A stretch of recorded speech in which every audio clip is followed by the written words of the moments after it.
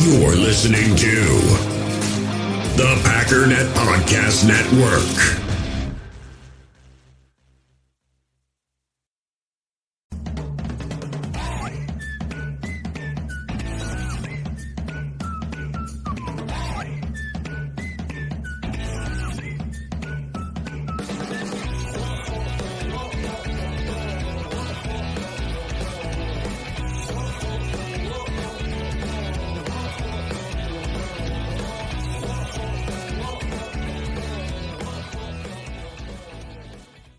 What's up, guys? Welcome into Good Morning Lambeau. My name is Clayton. You can check us out on Packernet.com. You can find me on Twitter at Packers_access. You can email us, PackersTotalAccess@gmail.com. Text us, 865-658-5824. I'm joined alongside Tim, live in Green Bay.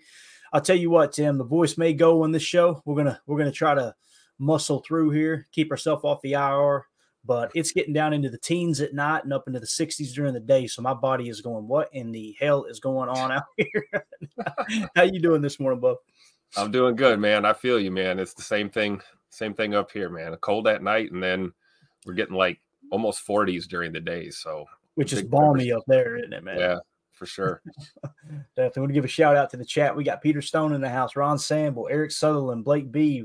The second Ron in the chat, Ron with the cheese head or cheese emoji. Good morning, guys. Hope you are doing great on this awesome Tuesday. I'm expecting a light crowd, to be honest with you, because, obviously I think a lot of people were off of work yesterday. Everybody kind of getting back to the grind. One thing I love about being self-employed, being a business owner, I usually don't take those kind of days off when it's my working season.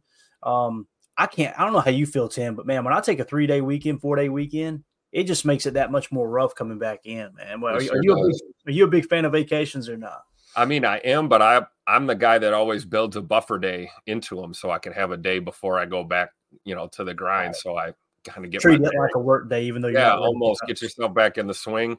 But yeah, man, that's tough. And you know how it is, though. You own a business, man. You're never really off. There's never really an off day. There's always something to do, right? There is, yeah. And I think the biggest perk is just not having to put up with any a-holes, Yep. I'm telling you, man. I'm unemployable now. And I don't say that like cocky or arrogant. I'm just simply I'm ruined. I could never go back to working for someone else. It would not work. We would be like this all day long, just clashing. Just would not work. But nonetheless, let's kind of get into a little bit of Packers talk, man. We got a history segment ready to go. We got a little 33rd team mock draft we're going to hit on, and we may have time to do our own mock. We'll see what happens. First things first, though, thought this was a cool graphic that was shared on Twitter by Jacob Morley. If you guys aren't following him, go give him a follow at Jacob Morley.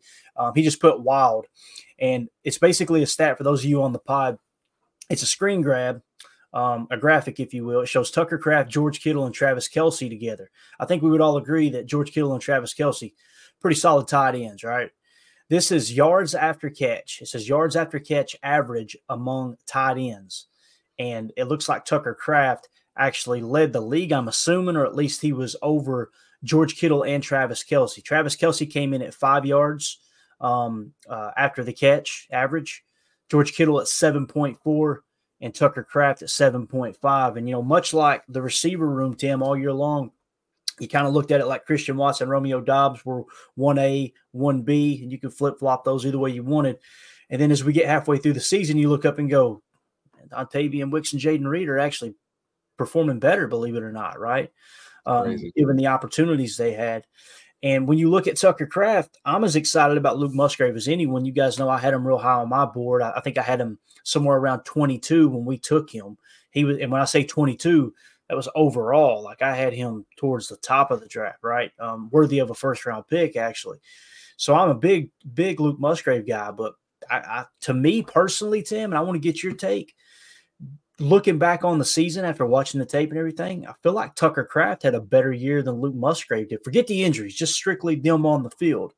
Who was better? I feel like Tucker Kraft, by the end of the season especially, had really honed his skills, whether it's blocking and or in the passing game. I think he's poised to take – both of them are poised to take a good second-year leap. But I would have to give the edge to Tucker Kraft right now. How do you feel about that, man? Yeah, I would agree with that. I think he had kind of a slow start like a lot of the Packers did last year. But he got better every single week, really. And I think the thing with Musgrave is you're right. I mean, set the injuries aside, but the injuries kind of robbed Musgrave of some of that momentum. And really, you could probably directly attribute Tucker Kraft's growth to the fact that he got more snaps and he was out there. But yeah, man, I'm excited about both of those tight ends, and two solid pieces there to build around. I'm sure we're going to be looking at third and fourth on the depth chart at that position, who we're going to bring in, assuming that I don't know if we'll see Tyler Davis here again. I don't know if we'll see Josiah DeGuara here again. I think of Ben Sims coming up next, maybe, but yeah, Tucker Kraft, man, that guy's just if you talk about prototypical tight ends, we have two of them in Tucker Kraft and Luke Musgrave, man. So a lot to be excited about. Yeah, for sure, man. And that's why I'm not putting a whole lot of emphasis on tight end in the draft. I think we do need a fourth tight end on the roster. Now, we may go out and get him as an undrafted free agent like we did Ben Sims. I'm kind of excited about Ben Sims too for the value that they grabbed there as a free agent, not having to compete really with anyone. Ben Sims is one of those guys that I remember. I got to give Jacob credit for this. Jacob Buss, he was on the show and he was like highlighting, some of his traits and kind of size and things like that. And I'm kind of rolling my eyes like, man, these guys come a dime a dozen. Ben Sims, to me, there was a good portion of the season that he was actually grading out higher than both Luke Musgrave and Tucker Kraft, which is pretty wild to think about. Now I think he settled in third, behind them, but nonetheless, I think we're pretty well set at tight end for sure. CL Freeman in the chat said, "Is there any more Wisconsin guy than Kraft?" I don't think there is, man. I absolutely love that dude. And let's see here. We'll get to the other chat here in a minute. When it comes to Tucker Kraft, when we look at the yards after the catch, I immediately thought, what plays stood out to me? Check this one out, Tim. Let's lead off with this one first. Let me get this graphic down. Again, 7.5 yards after catch. Anybody remember this one right here? Where he just absolutely bounces the Minnesota Vikings player off the turf. Look at this dude. Bang. That is a stiff arm. Yes, it is. Let's watch it from a different angle here, too. Absolutely low. Look at this. Oh, yeah. Get that. And again, him bouncing off the turf. Boom. Now, I got to be careful with this next clip. This is a video that I put together on Twitter, okay? And we will get hit with a huge copyright if I'm not careful. But we're going to, we're just, as Austin Powers said, I too like to live dangerous, okay? So we're going to play it here. I got to cue it up perfect at the end. A little bit of language, but hey, we're all grown-ups here, all right? This was Tucker Kraft running over a Kansas City Chief. Oh, the numbers. Love perfect so far. Somebody come and look at this. Here's Kraft on the edge. I think I hit it in time. And then, of course, you got that right at the end. That's where the song plays right there, okay? Oh, yeah. Got to love that picture, man. The Bush Latte and a lung dart. Is that a Marlboro or is that a Pall Mall? What are we smoking there, Tim? What is that? I don't know. That's probably a Marb Light. He's Marb probably Light? smoking the lights. He's a pro athlete, so it's probably taking it easy. You love it. You got to give the lungs a little bit of a break, a little bit of a breather. It's off season. But no full flavors for Tucker. Exactly. When CL Freeman said, "Is there any more Wisconsin guy than Kraft?" This is immediately what I thought of right here. Right, got the Carhartt on. He's out there ice fishing. Got the Bush Latte and the lung dart. It doesn't get any better than that, man. So I'm glad he's a Packer, man. I'm really, really excited to see what he does moving forward. The leaps that he took during the season, I can't say it enough. It was like, never did I look up and go, all right, man, this guy's got a ton of talent. He's just raw. I didn't see it that way. It was just kind of like, what do we have here? He's a big guy. That's it, right? And obviously he's athletic. But it was like within a 2 or 3 game span after he took over, 2 or 3 games after he took over for Luke Musgrave, you started looking up. It's like he's getting off the ball quicker. He's getting to the second level quicker. He's more solid in his blocks. His hands, to the best of my knowledge, he didn't drop a pass all year long. I think the one drop that came at the very end of the season was actually considered an inaccurate pass, which wouldn't have been a drop. But it did hit his hands, and he didn't haul it in. But he showed good hands. He showed to be a decent blocker by the end of the season. He showed that he can run over people. He showed that he can stay healthy. I don't know what else you could ask for in a rookie tight end, man. I'm excited to see what he does here in his year 2 campaign for sure, man. Yep. I think, going away from the fullback in our offense and choosing to run with, tight end heavy is exactly why we're where we are. It allows us to load up on guys like this. And like you always say, take multiple swings in the draft and try and load your rooms up with as much talent as you can. And not having to carry a fullback is going to allow you, the opportunity for your tight ends to flourish. And I think we saw that last season for sure. Yeah, definitely, man. Definitely. Let's go to the chat real quick here. Let's see. Randy Cleaver says Kraft is a dog. Reef says, but Musgrave might have a higher ceiling. You would think so, right? Being drafted higher, having a little bit more athletic ability. Really, you got two different types of tight ends there too, though.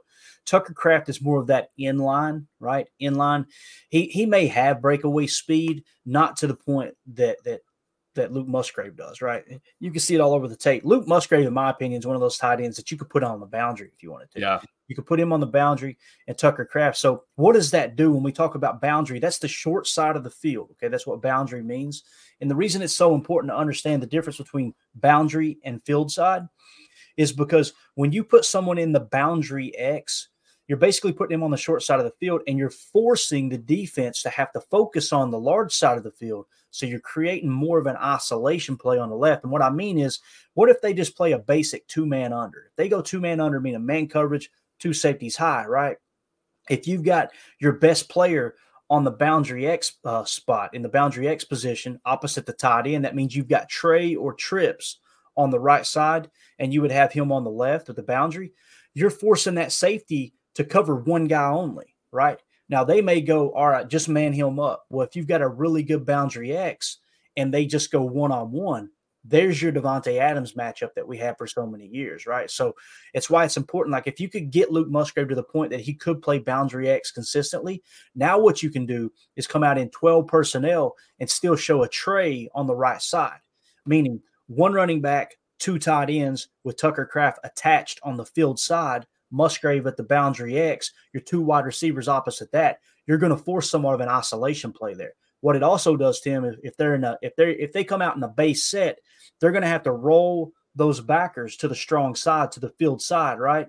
And when they do that, now you're setting yourself up for a nice toss crack to the left. Oh, by the way, it's Tucker Kraft out there one-on-one blocking with most likely a safety or a linebacker. You really like your chances running outside there. Even a fake toss, boot action to the right, and then you can have Tucker Kraft dragging across and maybe run some kind of flood concept on the field side. Just a multitude of things you can do when you've got 2 tight ends, one of which could be kind of that wide receiver hybrid that Musgrave has the potential to be. So, yeah, such a nerd. God, I love this game, man. Doug says unfiltered camels, what he said. It would have about that. The only thing that would have made it better is if you could see that he had tore the filter off. You know what I mean? It would have been absolutely awesome. Several people back home, they just they didn't get cancer quick enough. They wanted to speed up the process. They're tearing off the filter. Ron in the chat said, appreciate all the prep you put in, Clayton. Good stuff. Hey, we appreciate you hanging out, man. This is a hobby for me, man. I love this stuff, and you guys make it so much better. Zane Strong said, Baby Gronk is a legend. So they're calling Tucker Kraft Baby Gronk. Anytime you compare someone to a first ballot Hall of Famer, arguably the best tight end in the history of the game, you're probably stepping over a boundary a bit, but I can see where you get that from. He's got kind of that same play style, right? Gronk was really good at blocking. If Tucker Kraft ends up being 3/4 of the player that Gronk was, we're set at tight end for a long time. There's no doubt about it. Jay in the chat said, love the tight end room, some real football players. Yeah, it's a total overhaul. There's no doubt about that, man, for sure. Let's see here. What else we got in the chat? I think we're good. I think we're all caught up. I had one start earlier. Here we go. Eric Sutherland taking a little Bears shot. He said, Fields unfollowed the Bears. Might be over in Chicago. Maybe we can bring him in as running back too. I like it. I don't know if he could beat out Emmanuel Wilson, to be honest with you. I don't know. Yeah, it's true. You love to see it, man.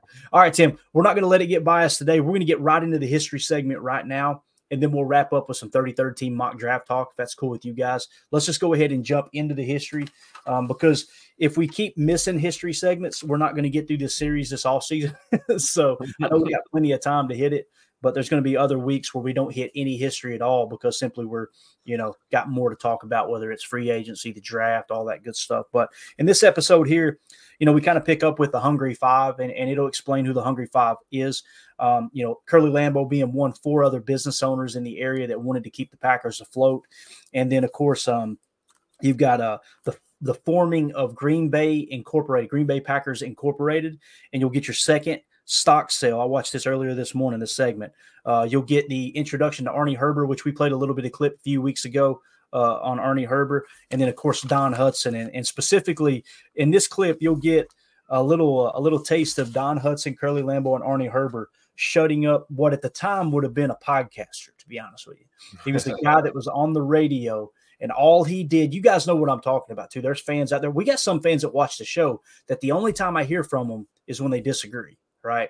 Yep. And when he gets to that point, now it's time to kind of part ways. If all you want to do is argue, there's no place for you here. If you want to have a educated, discussion and hey, look, here's my side. What do you think of this? And a little back and forth, totally cool. Nobody's going to look at someone's opinion and go, oh, that's stupid. But if you come at us and say it's stupid, life's too short, man. We're just going to move on. You got a guy that used to buy a radio spot, right, just so he could basically give Curly Lambeau hell on the decisions he was making. And I love the way this clip ends. Again, it's about 8 minutes long, but this is a really solid clip. The ending is worth the wait. But here we go. This is from the Packers Legacy documentary. We're picking up in the 30s here. They already have won 3 straight championships, and now you're going to see like I said, the second stock sale. You'll see Don Hutson come on the scene and Arnie Herber, and they'll begin to dominate the league. Time and again, the community and its leaders refuse to let go. That is when the Hungry Five really came into play. The people that led them out of those dark days. They were described as the Hungry Five, not because they were hungry for food, not because they were hungry for football, but because they were hungry for money. Always able to find the funds, these long-standing Green Bay businessmen were a critical component to the survival of the franchise. The Hungry Five, these were successful people. They had imagination and dedication. There's Gerald Clifford, who is the attorney for the Packers. He guides them through this receivership and the leadership of Curly Lambeau, Dr. W. Kelly, Andrew Turnbull. And then Lee Joannes, who's the president at the time. It's a civic pride in terms of being part of the Packer organization and making sure that the Packer organization keeps going. If all the businesses in the industry would pool their resources and try to promote the city of Green Bay, all of that money could not have purchased for the city of Green Bay what the Green Bay Packers did through its spirit and pride and enthusiasm. January 29th, 1935. Following 17 months in receivership, Green Bay's NFL franchise reorganizes as the Green Bay Packers Incorporated. Yet again, the Packers look to the community for much-needed funds, calling up the second stock sale in their history. The team was not doing well financially, and they raised roughly $12,000, $13,000, and that money from the stock helped them to move forward past those dark days. Another crisis that we were able to overcome because of the people in this community. Gerald Clifford was the one who drafted the Articles of Incorporation. The second time around, they were done in such a manner that they've remained a community-owned team. Of course, Curly continued to produce good football teams. He knew how to pick talent. That was his one quality, I think, that superseded everything else. Added to the mix is a tough and wily guy by the name of Hinkle. He was a fullback at 202 pounds, linebacker. He averaged over 58 minutes a game. He did the kicking as well. The old-timers used to tell me Clark Hinkle was Jim Taylor on offense and Ray Nitschke on defense. Pretty hard to top that. You just look at photos of Hinkle at the time, he looks like he's gonna be vicious about to hit someone, and it's almost scary. He was a phenomenal football player. Tougher than a rattlesnake was how one of his teammates described him. He left in 1942 and enlisted in the service for World War II and never played after that. When he left, he was a leading rusher in the history of the National Football later. Buckets Goldenberg, 1933 to 1945. Longest tenure of any player in Packers history during the Lambeau years. An outstanding guard.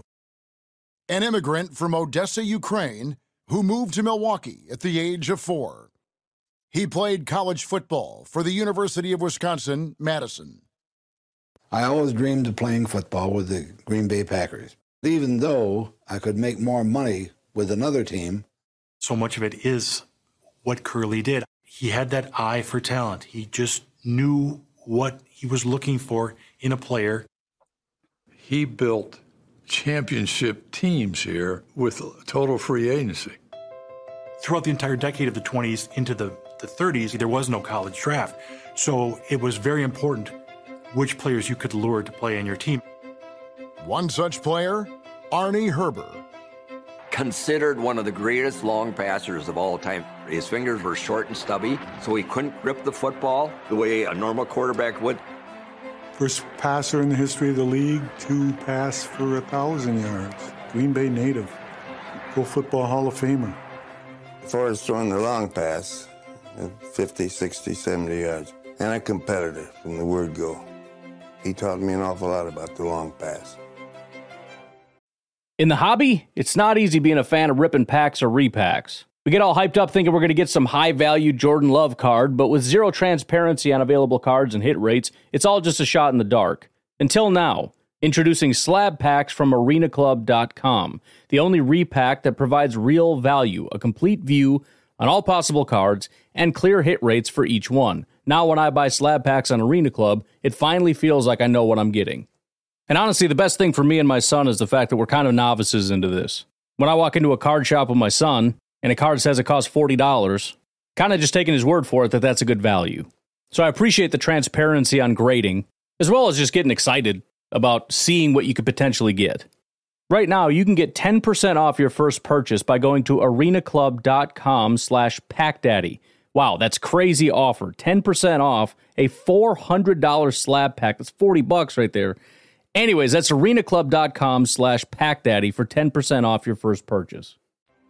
Passion, drive, and patience. The formula for winning championships is also what keeps your ride or die alive. eBay Motors has everything you need to maintain your vehicle and level it up to peak performance. Superchargers, roof racks, exhaust kits, LED headlights, and more. Whether you're into speed, power, or style, eBay Motors has you covered. With over 122 million parts for your number one ride or die, you'll always find exactly what you're looking for. And with eBay Guaranteed Fit, your part is guaranteed to fit your ride every time or your money back. Because with eBay Motors, you're burning rubber, not cash. With the parts you need at the prices you want, it's easy to make your car the MVP and bring home huge wins. Keep your ride or die alive at ebaymotors.com. Eligible items only, exclusions apply. We all have smartphones, and we all know they're pretty amazing, but they also can be amazingly distracting, especially when we're around other people. So US Cellular wants us to reset our relationship with our phones by putting down our phones for $5. That's right, a company that sells phones wants us to put down our phones. And to see what we find, learn more at uscellular.com/built for us. We were out in California playing a few exhibition games, and MGM made a little movie about the Green Bay Packers. And when we went out on the movie set one day, they had hung up a pane of glass 3 feet square on the goalpost.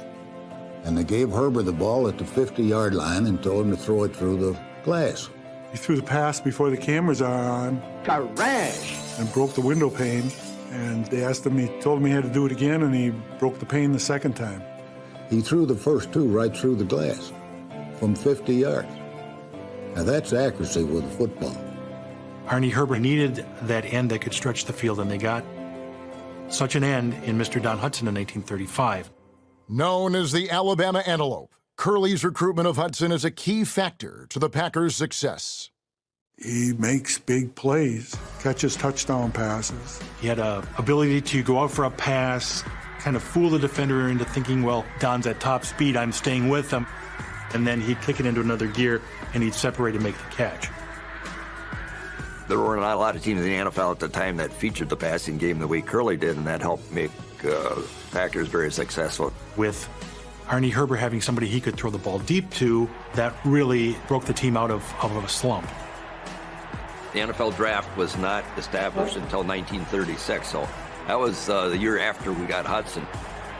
We were getting ready to go to California to play in a Rose Bowl.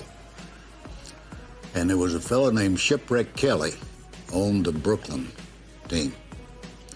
And he came down to see me. He said, if you will promise me that you will sign with Brooklyn, if I meet the best price you can get from anybody else, I'll give you $500 in spending money.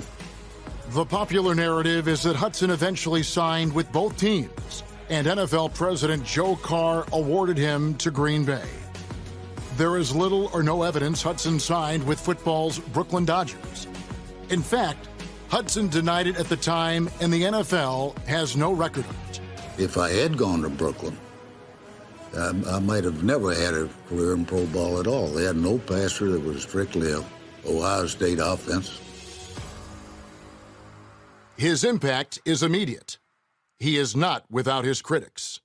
There was actually a business guy in Green Bay who had a radio show. Emmett Platten, 6'4", 230 pounds, outspoken fan, local radio personality, Packers shareholder. He would criticize anybody he wanted to in Green Bay because he was such a big guy. No one was going to take him on. He was sort of irascible, too. Oh, yeah. He was... kind of a black sheep in the family, really. Yeah, he was. He was a Packer fanatic, and he would rent time on the local radio stations to criticize Curly Lambeau's everything about him. We'd be in the locker room when everybody listened because he's critical of Lambeau. And this time he spent his entire 30-minute program telling what a lousy deal he made in signing Don Hudson. He talked about Hudson saying that he was not big enough, he wasn't going to last, he wasn't impressed with him. This kind of motivated Hudson. Packers are playing the Bears, second week of the 1935 season. It was the Packers' first play from scrimmage. Arnie Herber takes the ball, fades back to his 4-yard line. Hudson is streaking toward midfield, and Arnie Herber lets that ball go.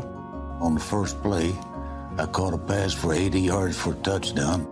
That's the first time the Packers have ever scored on the very first play of the game. That 83-yard pass silenced them. And that was the last we heard about this guy on the radio for a while. Love that little snicker at the end, too, man. Don Hudson, just an absolute legend. You know, one of those guys, too, immediately the conversation, Tim, always steers back to, yeah, but could they do that today? They weren't the same. Absolutely, they could do that today. You know why? They would have access to the same technology, the same trainers, the same everything. I would argue that some of those guys back in the day, they came up so rough, they would be even better today. Now, maybe society would soften them down, obviously, with the way things are. The whole, you know, strong men make easy times. What is it? Hard men make easy times, right? Easy times make easy men.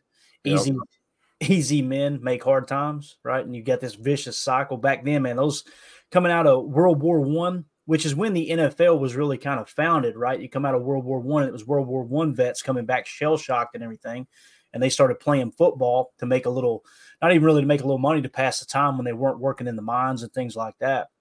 Just some hard-nosed men and women, too, at the time. I mean, my gosh, what our ancestors had to go through, you know, coming up through the Depression and all that. And then we, you know, our electricity goes out for 10 minutes or the internet's down for, you know, for a half a day. And we're over here pouting up like it's the end of the world. Right. So What do you think about that though, Tim? There's a lot in that history segment there, man. Arnie Herber, like I said, Don Hudson putting that old school podcaster to bed. Right. Yeah. The founder of Packers Twitter before it existed. Yeah. You know, and Clark Hinkle in there too, another legend that doesn't get talked about enough. You know what? When I watch that old footage, you know, the thing that stands out to me always is, especially on some of those touchdowns we saw, is like, you know, playing with the goalposts smack dab in the middle of the end zone, and you've got not one post but two. You had the big H back then, and these guys were fearless, running across the middle, throwing darts, and it's like, avoid the defender and, you know, don't impale yourself on one of the goalposts that's just hanging out in the middle of the end zone, man. It was just truly a different different era, and fun to watch those old highlights, man. No, it is. And that's a good point too. Like that's another angle to strategy too. Like with the goalposts, I guarantee you defenses would play defense. Like, okay, if you were in the middle of the field, it's like, all right, listen, cheat to the outside a little bit more. We got the goalpost there too. Yeah. I mean, I bet that was a real thing. I really do. Yeah. Pretty wild, man. Another thing too, many people don't know, but when the game started, the whole touchdown, right? You know, the reason it was called a touchdown is you were supposed to get across the goal line and touch the ball on the ground. And that was considered a touchdown. That's where you got the points. And obviously over the years, as you just break the plane, it's considered a touchdown. But that's where it got its term from, obviously. But I'm pretty sure that's from rugby too, if I remember correctly. They got to kind of touch the ball on the ground or whatever. But really, that's what football was. It evolved from rugby. Yep. And yeah, it's I don't know, man. It's just awesome to go back in time and watch some of these old videos, and thank God it's preserved. And like I said, Packers doing an excellent job on their YouTube channel with that Packers Legacy documentary. You guys make sure you go share it, and let's get it more views for them, because it's just something that I think every football fan needs to watch. I think they would have a greater appreciation for the history of the Packers. But Doug talking about the radio broadcaster and Curly Lambeau and them putting him to bed, he said keeping receipts back in 1937. That was definitely the equivalent to receipts in 37, no doubt about it, man. Let's see what else we got here in the chat. Chris N says throws a ball 50 yards in a pane of glass. Wow. Maybe not a big deal today, but back then, wow. And, you know, Jay pointed something out. He said these days they can't even hit the target in the Pro Bowl games when you think about it. You know, it was like Dan Orlovsky and some of the guys that aren't in the game anymore. Yeah. Hitting the target. Ben Kurt was throwing darts. You see his videos? And then you got Jalen Hurts can't hit the broadside of a barn. Isn't it amazing? And again, one of the things that's not talked about in football enough, in my opinion, is how you perform when you're actually out there on the field, how you process information. There's guys that could have been more accurate, had stronger arms than some of the best players in the history of the game. The problem was they couldn't do it under pressure. They couldn't do it on the field. They couldn't do it in processing information in real time. It's just thin threads, man, thin threads, whether or not someone makes it in the league. Let's see. Let's go back a little bit here. Go ahead, Tim. What were you going to say, bro? No, I was just going to say, arm talent and all of that is great, but if you can't process the game, there's no way you're going to play quarterback in the NFL. It's just too complex, and you can have all the physical attributes in the world, man, but if you can't read a defense, if you don't know your personnel groupings, if you don't know your checks and your protections, all of these things that happen in the span of 11 seconds as you count down to a snap. I mean, those are why you see guys that maybe have less arm talent or less physical ability, but they're so good at the technical parts of the game. That's why they end up having, successful careers. Yeah, for sure. Chris in the chat says, trying to get my wife to learn more about the history of the Green Bay Packers. So thank you for introducing me to these. Hey, you're welcome, buddy. Like I said, all we ask is go share that video. Make sure that everyone knows about that legacy documentary on YouTube. The price is great. It's free 99, doesn't cost a dime. So make sure you guys keep spreading the word there. But yeah, it's just another thing too, Tim, is you were talking about, why some players make it and some don't. Think of Jordan Love, right? One of the things he has too that many quarterbacks probably don't have that don't make it in the league is that feel in the pocket. It's like he's got eyes in the back of his head almost. And Aaron was good at this. Brett was somewhat good at it too. Being able to just feel the rush without seeing it and knowing. I couldn't tell you how many times I'm going to get rid of the ball. And at the last second he bails out. I'm like, how did he know that guy was there? It's like they just have this internal clock, or maybe it's just feel. Maybe it's listening to, as silly as that sounds, hearing the guys bearing down on them. Whether they're in a hand fight or whatever, with the offensive line. Just wild, man. Some guys have it and some guys don't. It's true. No doubt about it. Let's see here. Chad Inc. in the chat said, what's really crazy is the shape of the ball back then. It made it harder to throw because it was more round. Those dudes were still dropping dimes. You had to almost cradle it in your hand, and almost push it as you threw it. I agree. If they had the modern day football, imagine what Arnie Herbert could have done with the modern day football. Oh my gosh, man. And again, Arnie Herbert, we pointed out on a past episode, how did he end up on the Packers? He played high school football in Green Bay. That's where he was from. He went to college, and the college program got canceled wherever he went to college at. He comes back to Green Bay, and he's working as a handyman at the facility for the Packers. And Curly Lambeau gave him a tryout. Say, come out on the field. Let's see what you can do. He ended up being a Hall of Fame quarterback, throwing to Don Hudson. Just absolutely wild, man. Thin threads. Earlier in the chat, they were talking about the tight ends we were chatting about. Ron Sample said the tight ends have such great attitudes. The thing that popped in my mind as I read that chat, Tim, back in training camp, LaFleur said he was leaving the facility one evening, and as he walked out, he looked into like the players' lounge or whatever, and Luke Musgrave and Tucker Kraft were sitting there studying the playbook together. And this was like after everyone else left the facility. It's a big thing with the Packers draft process, man, is these background checks and getting those guys that want to be a part of something bigger than themselves and obviously are willing to put in the work, man. I think that's a real thing for sure. Building a team, not collecting talent. Bingo. That's it, man. That's an old Bill Belichick / Michael Lombardi quote. Jay in the chat said, hope we can keep both of them for the long haul, Kraft and Musgrave. Here's the beautiful thing, Jay. As it sits right now, we've got them under contract for 3 years and at really good deals, right? And I don't have the exact cap hit pulled up, but obviously those rookie deals in the second and third round, pretty nice. So they can't even hold out or try to renegotiate a contract until year 3, right? You got to have 2 years in the league. The new CBA will not allow people to hold out for a contract at that point. It's not that you can't hold out. I guess you could and ruin your career, but teams aren't even allowed to extend you until year 3 if you were drafted. Okay. So we got them under contract for 3 more years. So it'll be 2024, 25, and 26. And obviously by next year, you want to try to decide, all right, which one of these 2 tight ends is the tight end of the future, and then be prepared to move forward with him and then probably replace the other one. It's very rare that teams will re-sign 2 starting caliber tight ends, right? Just especially if they're both worthy of starting caliber money.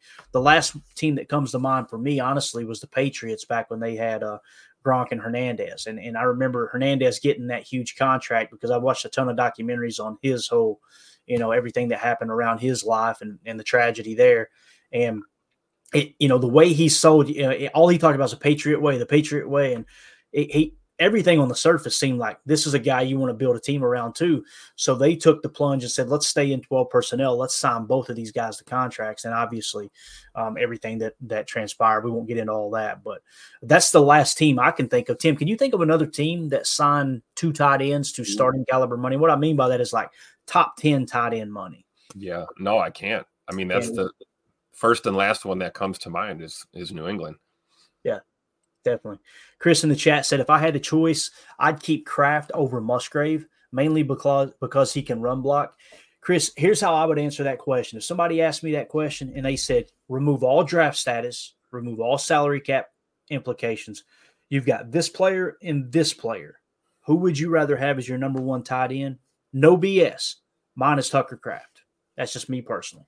And that's I'd move Musgrave to receiver. There you go. You get them both, right? There you go. We'll have a little it'd be like a white Megatron over there.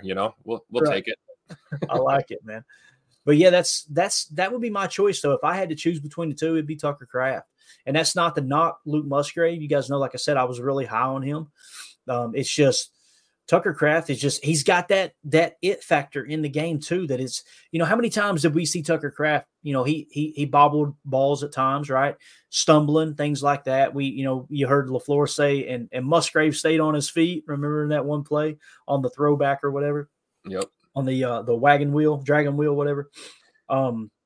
So to me, Tucker Kraft just seems like he's more NFL ready at this moment. Now, Musgrave may come out in year 2 and completely scorch him. If he does, that's a really good sign for the Packers, because that means he is really taking a step forward. The awesome thing, though, is you've got 2 guys in the same position room that are going to continue to push each other. I think that's huge too. Absolutely. Let's see what else we got here. Chris said, I found those videos on YouTube yesterday. Can't wait to start watching them, man. You're going to love them. They're absolutely awesome. And Jay in the chat says, these days you can't even hit the target in the Pro Bowl games. We already hit on that, right? So let's see what else we got here before we move on to the next one. What is this? AJ Rolf's in the chat. Of course, I pop over there. BB is captain of the Cankles Club. First thing I see. So evidently they're talking about Cooper Beebe, right? And he said it's a good thing, by the way. I think this is AFAM. Look at AFAM with all the burners in here. Also, he looks way more professional here, too. He's probably going, oh, crap, I got the wrong account. So he's signing out real quick. But he said, I hope we get Cooper Beebe in a Packers uniform. That name's been mentioned a lot to me in the chat. I try not to get attached to specific names. You know what I mean? Because the board is going to fluctuate a little bit. I just want the best talent available. But Cooper Beebe keeps getting mentioned to me for sure, man. So let's see here. What else we got? I think we're good here. Let's go one more here. Josh says, I never really dove too deep into the history of the Packers until this show. Absolutely a whole new love for the game and this team. That's what we're looking for, man. Glad you're enjoying it, Josh. Glad you enjoy it. We're just trying to get people addicted like us. That's right. We're the Packers history pusher men. You know. With that being said, let's dive into some draft talk. You good with that, Tim? I think that's a yes. All right, here we go. This is the 33rd team's mock draft. Okay, I'm going to go full screen here for a second so you guys can see it really well. They did a mock draft, and this was by Marcus Mosher. I don't know who he is. He's obviously a contributor over there at 33rd team. He did a mock draft, and here's what it starts off with. It says the NFL Combine kicks off next week, and that's when many players will start to see their draft stock rise or fall. Athletic testing matters whether we like it or not, and it's what separates players from one another. So before the events are kicked off in Indianapolis, talking about the Combine, here is our new 2-round mock draft. See, I take this information – when I compile my draft board, I want absolutely no combine noise, no pro day noise at all. I want to know this information is strictly based off what they did on the field, Tim, right? This is what they did in college, and this is how the scouts felt going into the, hey, take off all the pads, strip down to everything that you possibly can so you can run as fast as possible, even though we know this is not how fast you're going to run in the game. And some people run, faster in the game with pads on than they do without the pads, compared to other people. It's what we call game speed, right? And will it actually translate? So I like to build my board around this type of information, not necessarily a mock draft, but information this time of year before the combine numbers hit. It's absolutely huge. And then when the combine hits, I've got my own modifiers I add in. I won't even focus on adjusting my board to throw any other information in other than a little bit of a combine bonus, but I don't penalize anybody for combine numbers, me personally. Now, I'm not trying to predict who the Packers are taking. Many people like to try to be that. I told you they were going to take them because they look through the measurements of what the Packers really like. We'll mention that from time to time. I just want you to know none of that information goes into my board. And it's how we end up with someone like a Puka Nacua last year that we were kind of high on and many people weren't. And he comes out and just absolutely tears it up because on the field, on the tape, and through PFF, before all the combine stuff, he was an absolute stud. Another one that kind of got dogged a little bit was Kyle Hamilton, right? Kyle Hamilton ended up being a stud. Didn't surprise me one bit. He was my number 2 prospect that year. And it's not that I graded him out or I watched the tape. This is all the people that I trust putting all this information into the database and coming up with a draft board. It's just something that we've done. I've done since 2010 now. So this is my 14th year doing it. And it's just been an absolute blast. But here's the mock draft from our man, Marcus Mosher. I hope I'm saying that name right.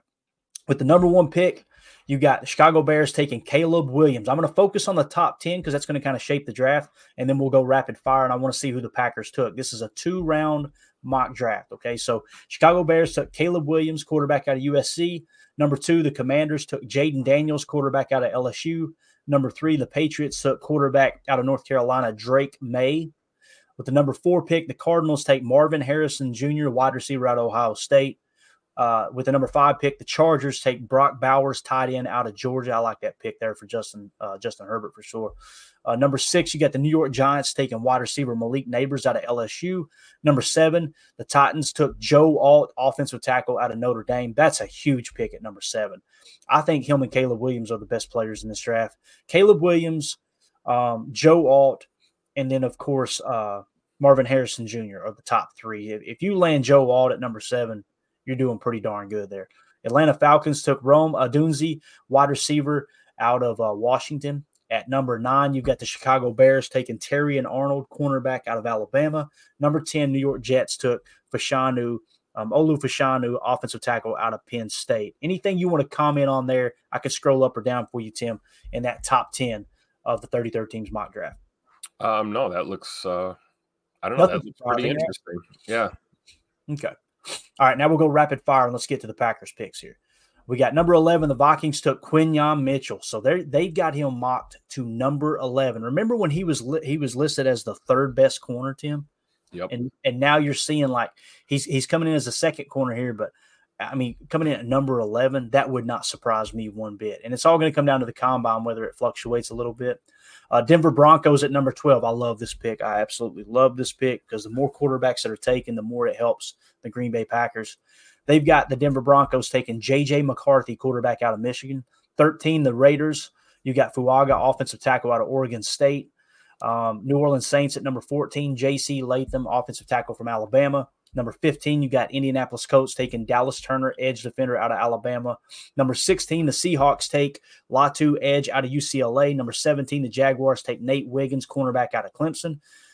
Cincinnati Bengals at number 18 take Amarius Mims, offensive tackle out of Georgia. Number 19, the Rams take Jared Verse, edge defender out of Florida State. Number 20, the Steelers take Tyler Guyton, offensive tackle out of Oklahoma. 21, the Miami Dolphins take Jackson Powers Johnson, interior offensive lineman from Oregon. So you see him come off the board at 21. At 22, you got the Eagles taking Cooper DeJean, cornerback out of Iowa. Number 23, the Houston Texans take wide receiver Brian Thomas Jr. out of LSU. And then 24, the Cowboys take Byron Murphy, interior defensive lineman out of Texas. So here we are at number 25 for the Packers. And who do they take, Tim? We actually mocked him several times, if I remember correctly. They take Jerzan Newton, interior defensive lineman out of Illinois. It might be Jerzan. I've heard it said both ways. We'll find out if and when he is drafted by the Packers. But Jerzan Newton, we had him in our notes here on our little cheat sheet as far as defensive linemen. Our defensive lineman ranked Chris Jenkins 1, Jerzan Newton number 2. Okay, so Chris Jenkins still hasn't come off the board yet, but the 33rd team thinks that Jerzan Newton would be picked before Chris Jenkins. Now, remember, he was the best interior defensive lineman at pass rush, okay, that he graded out first of the top 4 that we had listed. We graded them all out. Run defense, he was 4th, though. This seems like a goody pick here, Tim. What does he love with interior defensive lineman? Pass rush. Pass rush, yeah. So this makes a lot of sense, man. What do you think about that pick right there? Well, as crazy as it sounds, I would hope we'd go interior offensive line before we went interior defensive line in the first round. But this pick does make a lot of sense. I can see, why, this mock came up with this pick because it does. This just reeks of a Brian Gutekunst pick right here. We're all thinking corner, safety, all these other, like I just mentioned, interior offensive line or possibly a tackle.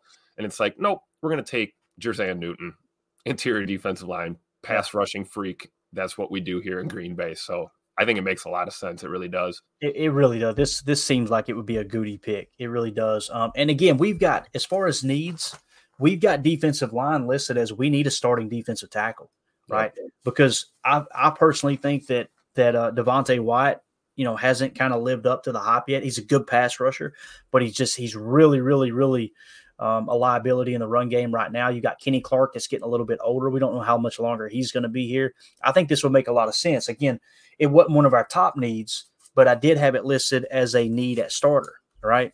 So, again, our needs were 4 safeties, 4 corners, 3 offensive linemen, 2 linebackers, and 1 starting defensive lineman. So, here's what the scouting report says on him from the 33rd team. 6'2", 295 pounds. He's junior, so a little bit young. Fit. The Green Bay Packers don't have many defined needs. Really? Huh. But adding another interior, you sure about that? Yeah, adding another interior rusher is never bad. Jerzan Newton was incredibly productive over the last 2 seasons at Illinois, racking up 26.5 tackles for a loss and 13 sacks. He's a little undersized, but we've seen smaller defensive tackles get drafted much higher than this.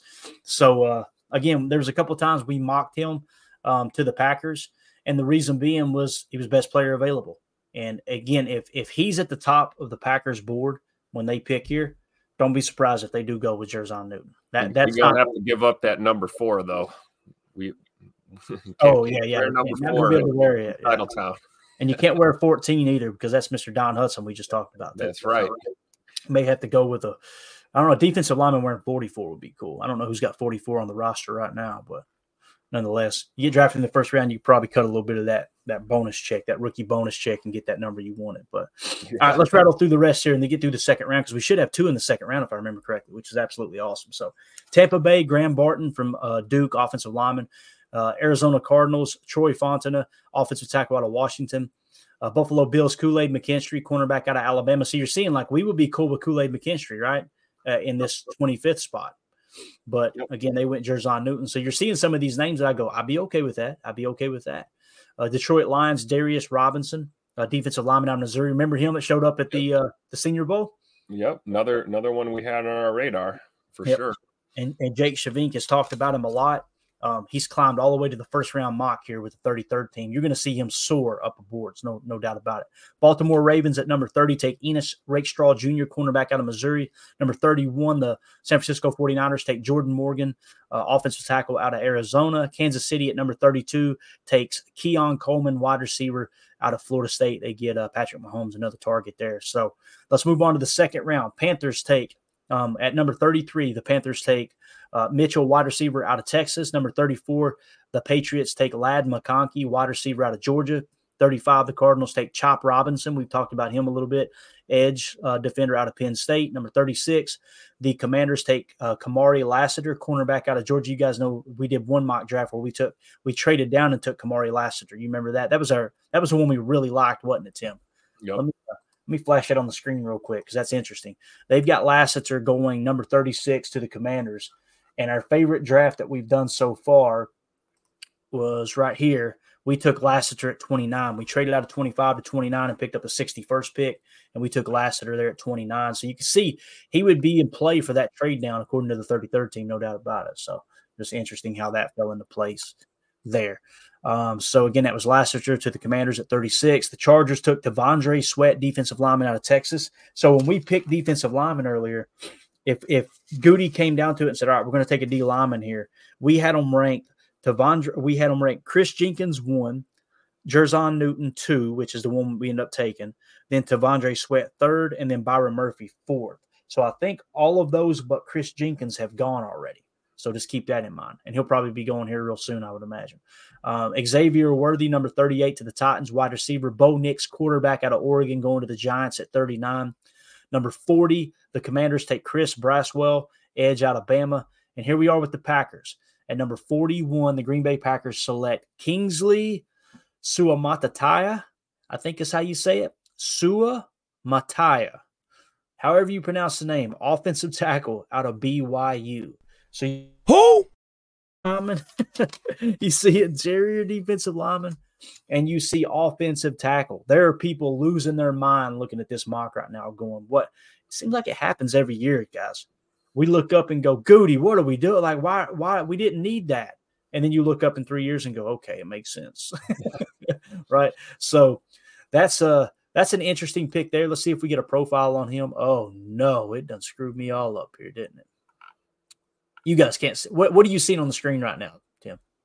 We're seeing round 2.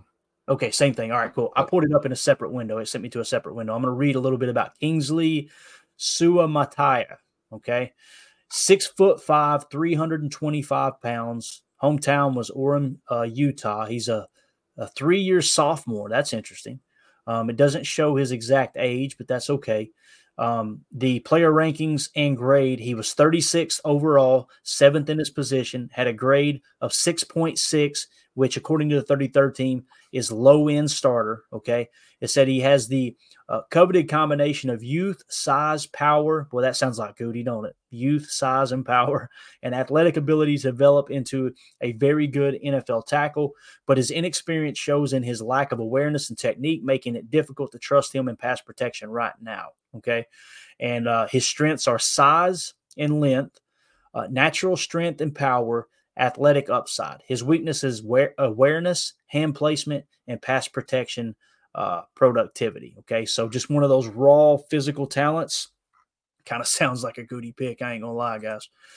So just keep that in mind. That's who they mocked at 41.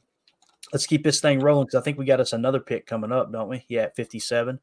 So 41, we said it. Let's see, 42, Vikings take Zach Frazier, center out of West Virginia. 43, the Falcons take Braylon Trice, edge out of Washington.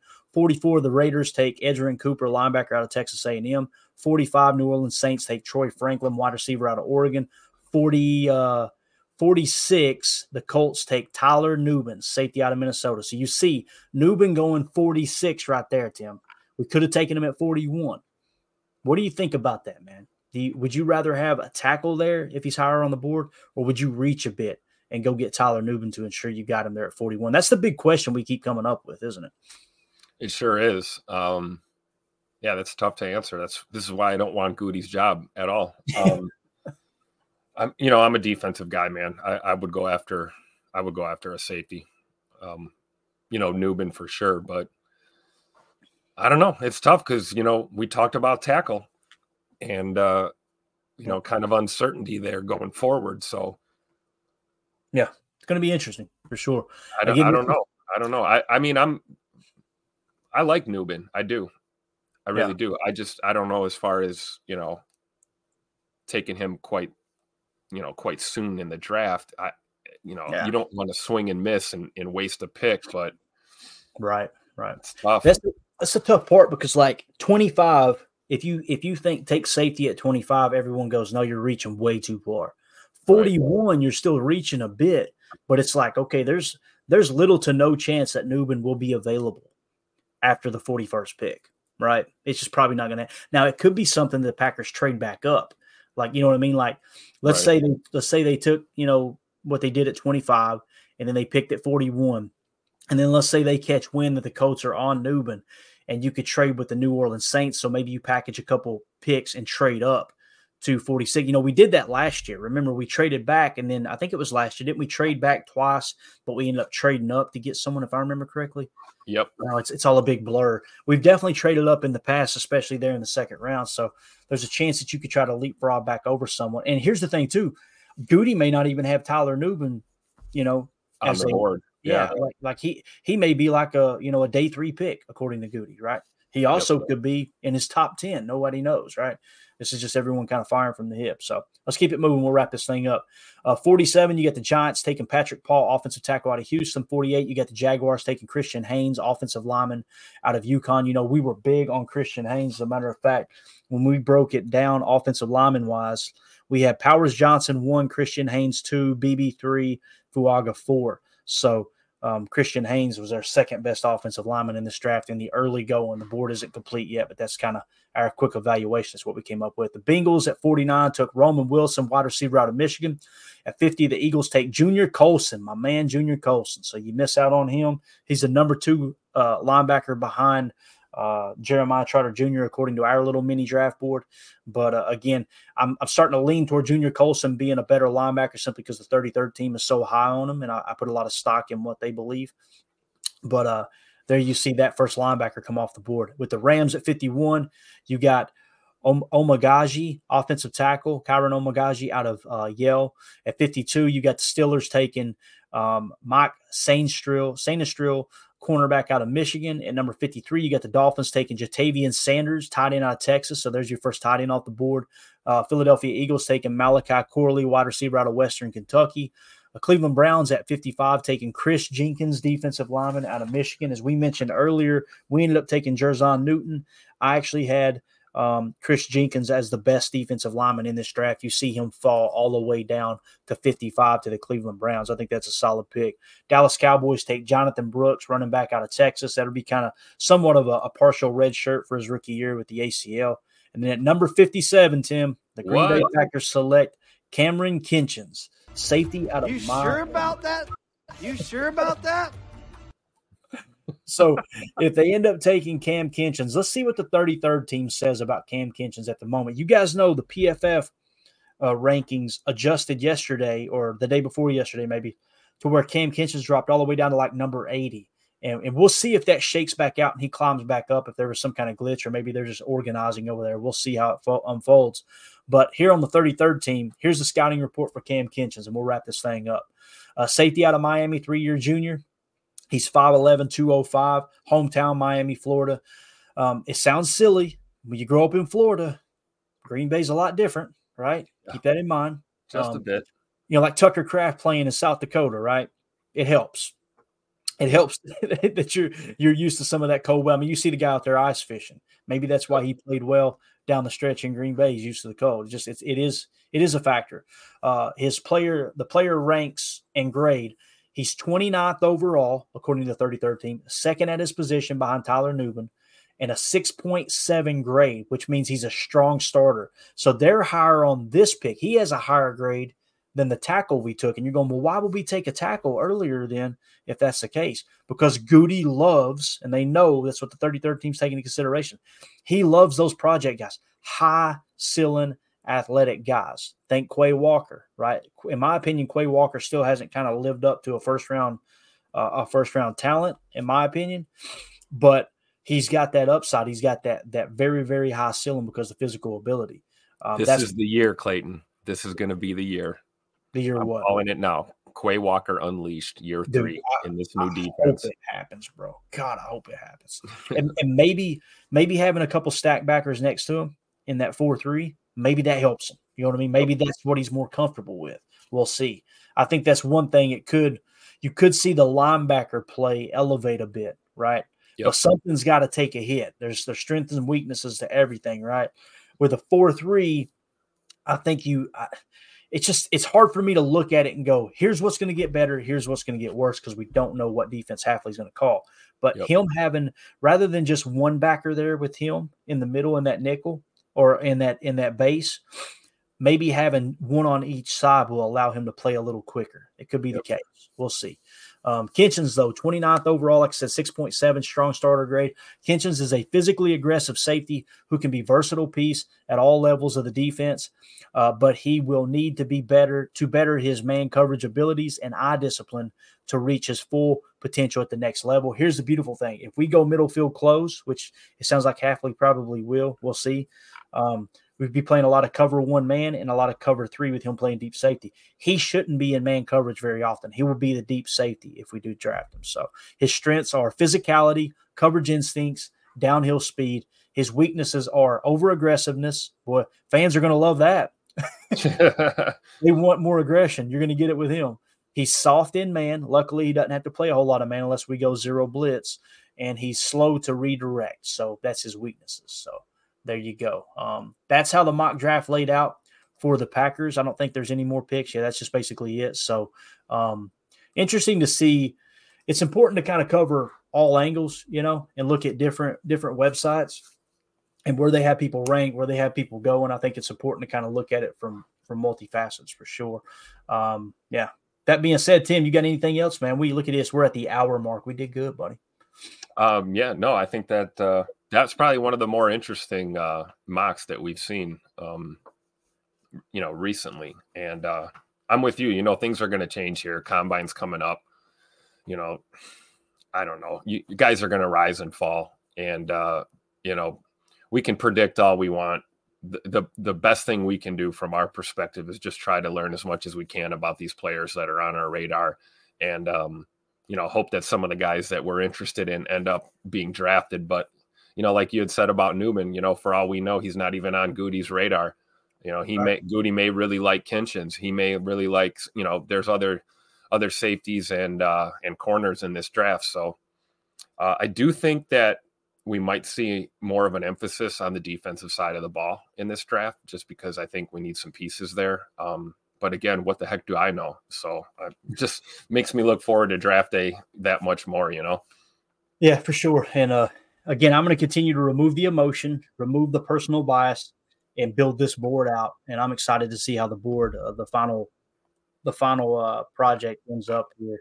And I'll try to keep you guys updated. I'm going to put about 30 more prospects into the system today as far as another aspect of their grade and their average.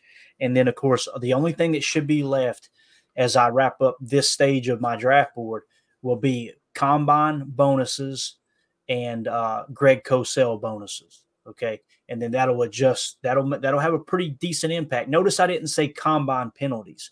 I will not penalize any player for combine performance. I just will not do it, because I'm telling you, it always comes back to bite people in the rear end.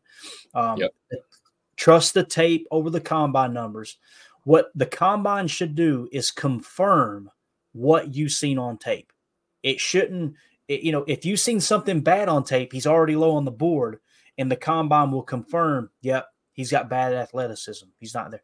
If you've seen something good on the tape and he comes out and has a great combine, you go, that confirms it. Let's raise him up the board, right?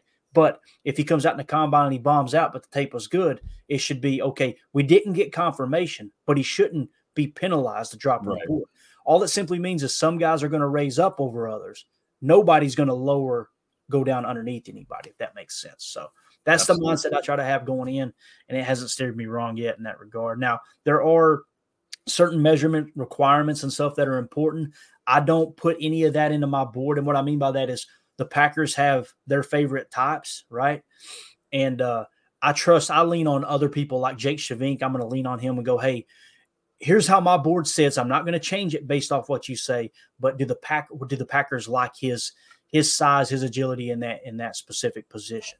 And lean on it that way. That way the board doesn't get mixed up and convoluted, but we can get insight from others. So what I want to do is get the board complete, then have Jake Shavink on with us and say, all right, here's how the board sits. What do you think about it here? If this player is available here, how often would the Packers draft someone at that size, that agility, that type of thing at that position? So that's how we'll walk through the offseason. It's going to be fun, man. We got plenty to talk about, no doubt about it. So one last comment here, a question. Chris says, anyone know the dates of the combine? The only date that I have here is kind of when it kicks off.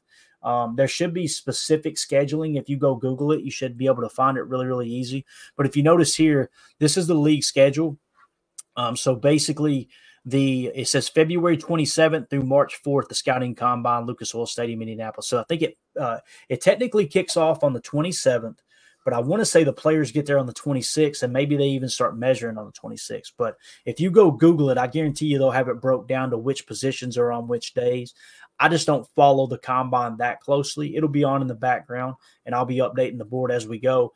But for the most part, I just know when it kicks off, and as soon as the numbers start coming in, go follow MathBomb on Twitter, and you'll get the RASs start to get updated in real time. The RASs are what I add into my draft board as far as the bonuses. And essentially what it comes down to is anyone who has a 9+ RAS will get the largest bonus. Anyone with an 8+ RAS or just an 8, in between 8 and 9 will get a mid bonus. And then anyone over 7 will get a slight bonus. Anyone under that, they don't get any bonuses at all. So there's no penalizing going on from the combine numbers, if that makes sense. So that's how so it takes into consideration, my board will take into consideration, size, height, weight, and then, of course, the combine results and the pro day results as well. Some of that RAS stuff doesn't come in until after the pro day because some people choose not to go to the combine and they'll just do their pro days. So hopefully that helped you there, though, Chris. All right, we're out of here, guys. Appreciate you all hanging out with us, man. Let's see here. Chris says, Clayton Googling it myself doesn't help the posse. Got you. Thanks for showing that schedule. You bet, buddy. Look at you steering the ship, my man. All right, we're out of here, guys. We appreciate y'all so much. There's a good chance we'll be back tonight for PTA Live. If not, we'll see you in the morning for Good Morning Lambeau. I think as of right now, we're planning on going live for PTA Live. So maybe we'll get some information. Could have a restructuring of contracts at any point. There's a lot of things that could still happen. Again, we set the kickoff date of the 17th. It probably wouldn't happen before the 17th. That Aaron Jones's contract will be restructured. And here's the thing, too. It may not get restructured, Tim. We may be looking – Goody may be looking at this year. Probably shouldn't get into this till tonight, but we'll do it anyway. Goody's probably could be looking at this year and going, you know what?